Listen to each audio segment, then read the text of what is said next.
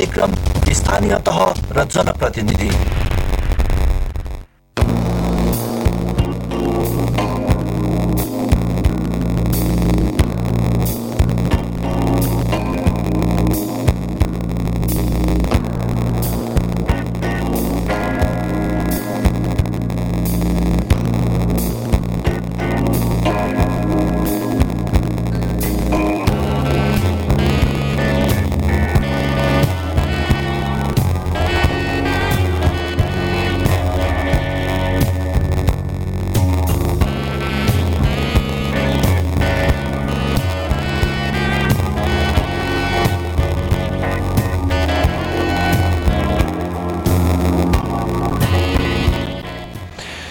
नमस्कार, कार्यक्रम स्थानीय तह र जनप्रतिनिधिमा यहाँलाई हार्दिक स्वागत छ। म कार्यक्रम प्रस्तुता प्रतीक न्यौपाने।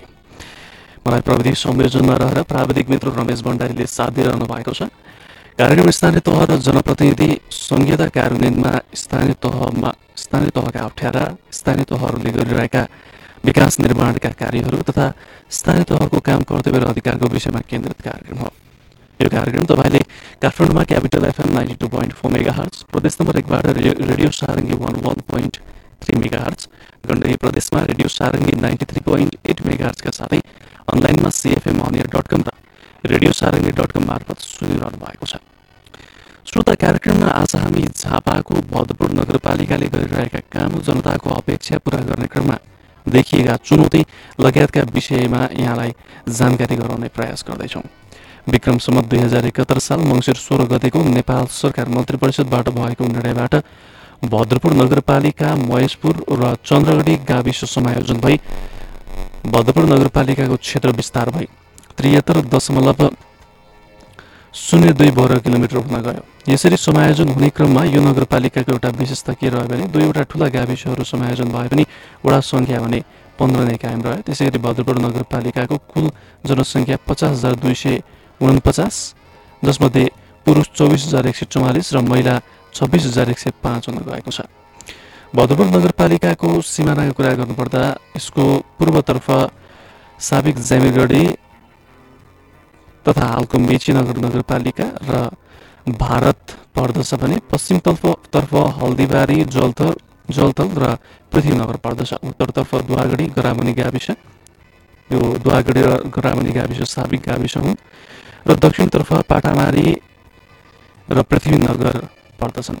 यो त भयो झापाको भद्रपुर नगरपालिकाको संक्षिप्त जानकारी। अब भने हामी एकैछिन व्यापारिक विश्रामतर्फ जान्छौँ। त्यस पश्चात भद्रपुर नगरपालिकाकी उपप्रमुख चन्द्रमा श्रेष्ठसँगको कुराकानीका साथ पुनः उपस्थित हुने नै छौँ। कार्यक्रमकै साथमा रहनुहोला।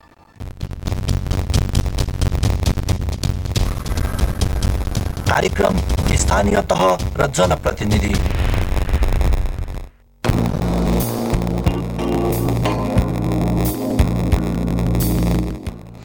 यो छोटो व्यापारिक विश्रामपछि पुनः स्वागत छ। तपाईँ देवा काठमाडौँमा क्यापिटल एफएम 92.4 मेगाहर्ज, प्रदेश नम्बर 1 मा रेडियो सारङ्गी 101.3 मेगाहर्ज तथा गण्डकी प्रदेशमा रेडियो सारङ्गी 93.8 मेगाहर्जका साथै अनलाइनमा cfmonline.com र रेडियो सारङ्गी.com मार्फत एकैसाथ कार्यक्रम स्थानीय तह र जनप्रतिनिधि सुनिरहनु भएको छ। कार्यक्रममा आज हामी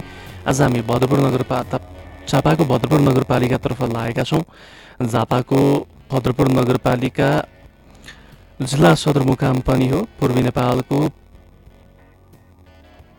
साबिक मेची अञ्चलमा पर्ने झापा जिल्लामा रहेको यो भद्रपुर नगरपालिका नेपालकै पुरानो नगरपालिकाहरूमध्येको एक पनि रहेको छ। यति बेला हामीसँग भद्रपुर नगरपालिकाका उपप्रमुख चन्द्रमा श्रेष्ठ प्रत्यक्ष टेलिफोन सम्पर्कमा जोडिसक्नु भएको छ। उहाँलाई स्वागत गरौँ। चन्द्रमा श्रेष्ठज्यू, कार्यक्रममा स्वागत छ। जस्तो भद्रपुर नगरपालिकामा स्थानीय निर्वाचन मार्फत, स्थानीय तहको निर्वाचन मार्फत जनप्रतिनिधिहरू निर्वाचित भएर आइकन भएको परिवर्तन के हो? निश्चय पनि बदलिँदो परिस्थितिमा हामीले संघीय लोकतान्त्रिक गणतन्त्रलाई स्थापित गर्नका निमित्त संविधान अनुसार नेताको संरचनाको निर्वाचन भइसके पछाडि अहिले आएको परिवर्तनको सन्दर्भको कुरा यहाँ राखिराख्दाखेरि आम जनतामा एउटा विकासको नयाँ संरचनाहरू अगाडि बढिरहेका छन्।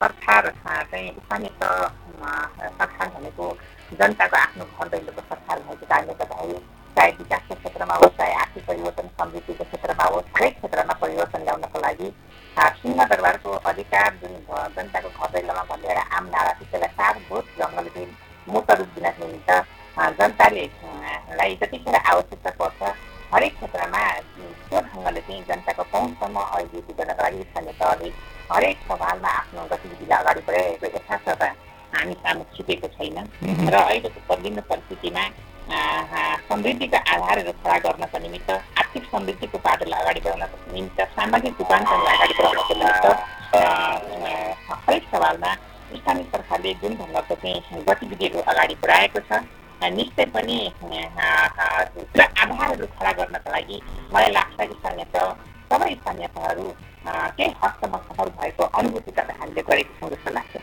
जस्तो तपाईँले भन्नुभयो सिंहदरबारको अधिकार गाउँघरमा पुगेको छ भन्ने खालको एउटा त्यो पनि उपलब्धि हो भनेर भन्नुभयो होइन।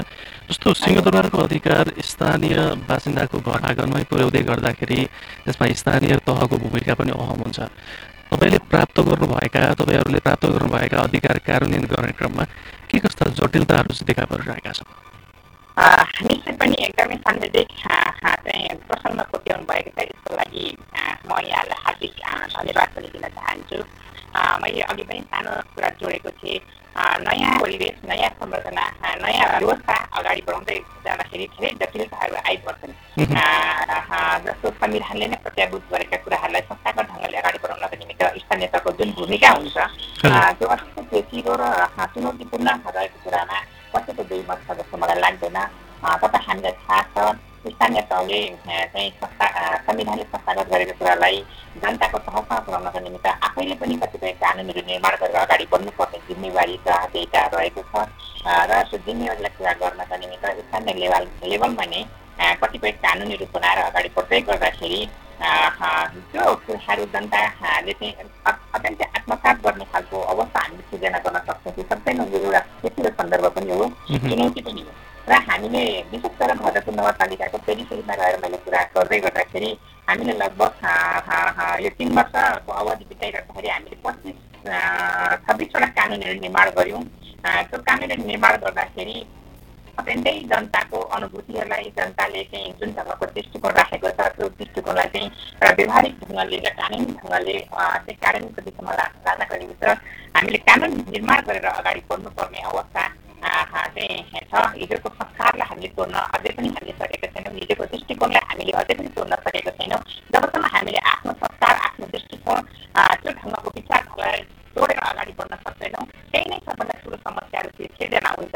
र यो नयाँ अवस्थामा नयाँ संरचनालाई संविधानले प्रत्याभूत गरेका आम अधिकारलाई जनताको मौलिक अधिकारलाई चाहिँ कार्यान्वयनको दिशामा लानको निमित्त स्रोत साधनको अभाव, हाम्रो दृष्टिकोण परिवर्तन हुन नसकेको कारण, आर्थिक अवस्थाको कारण हरेक सवालमा हामीले त्यस्ता खालका कानुनहरूलाई अक्षरशः पालना गराउनका निमित्त विभिन्न ढङ्गको पेचिलो त्यो चुनौतीहरू यद्यपि अहिले पनि छ।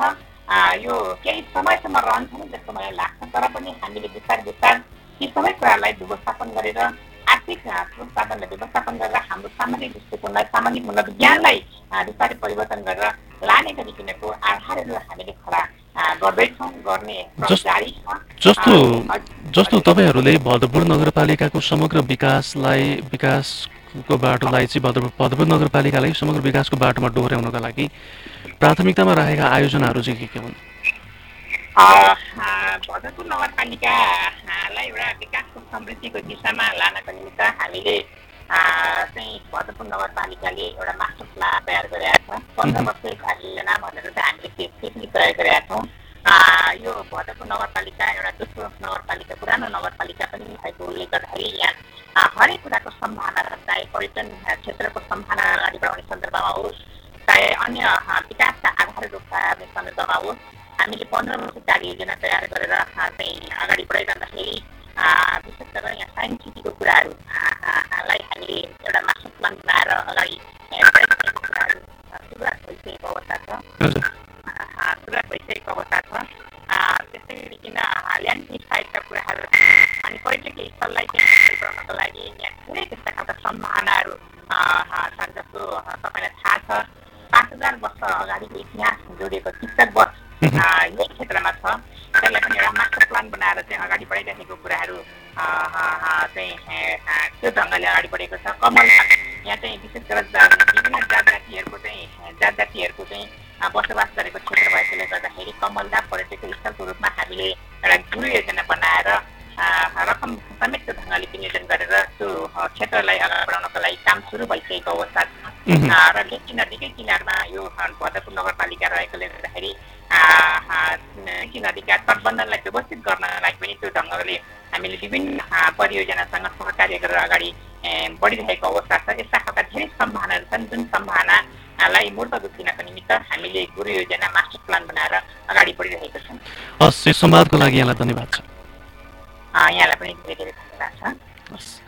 उहाँ हुनुहुन्थ्यो झापाको भद्रपुर नगरपालिकाका उपप्रमुख चन्द्र श्रेष्ठ।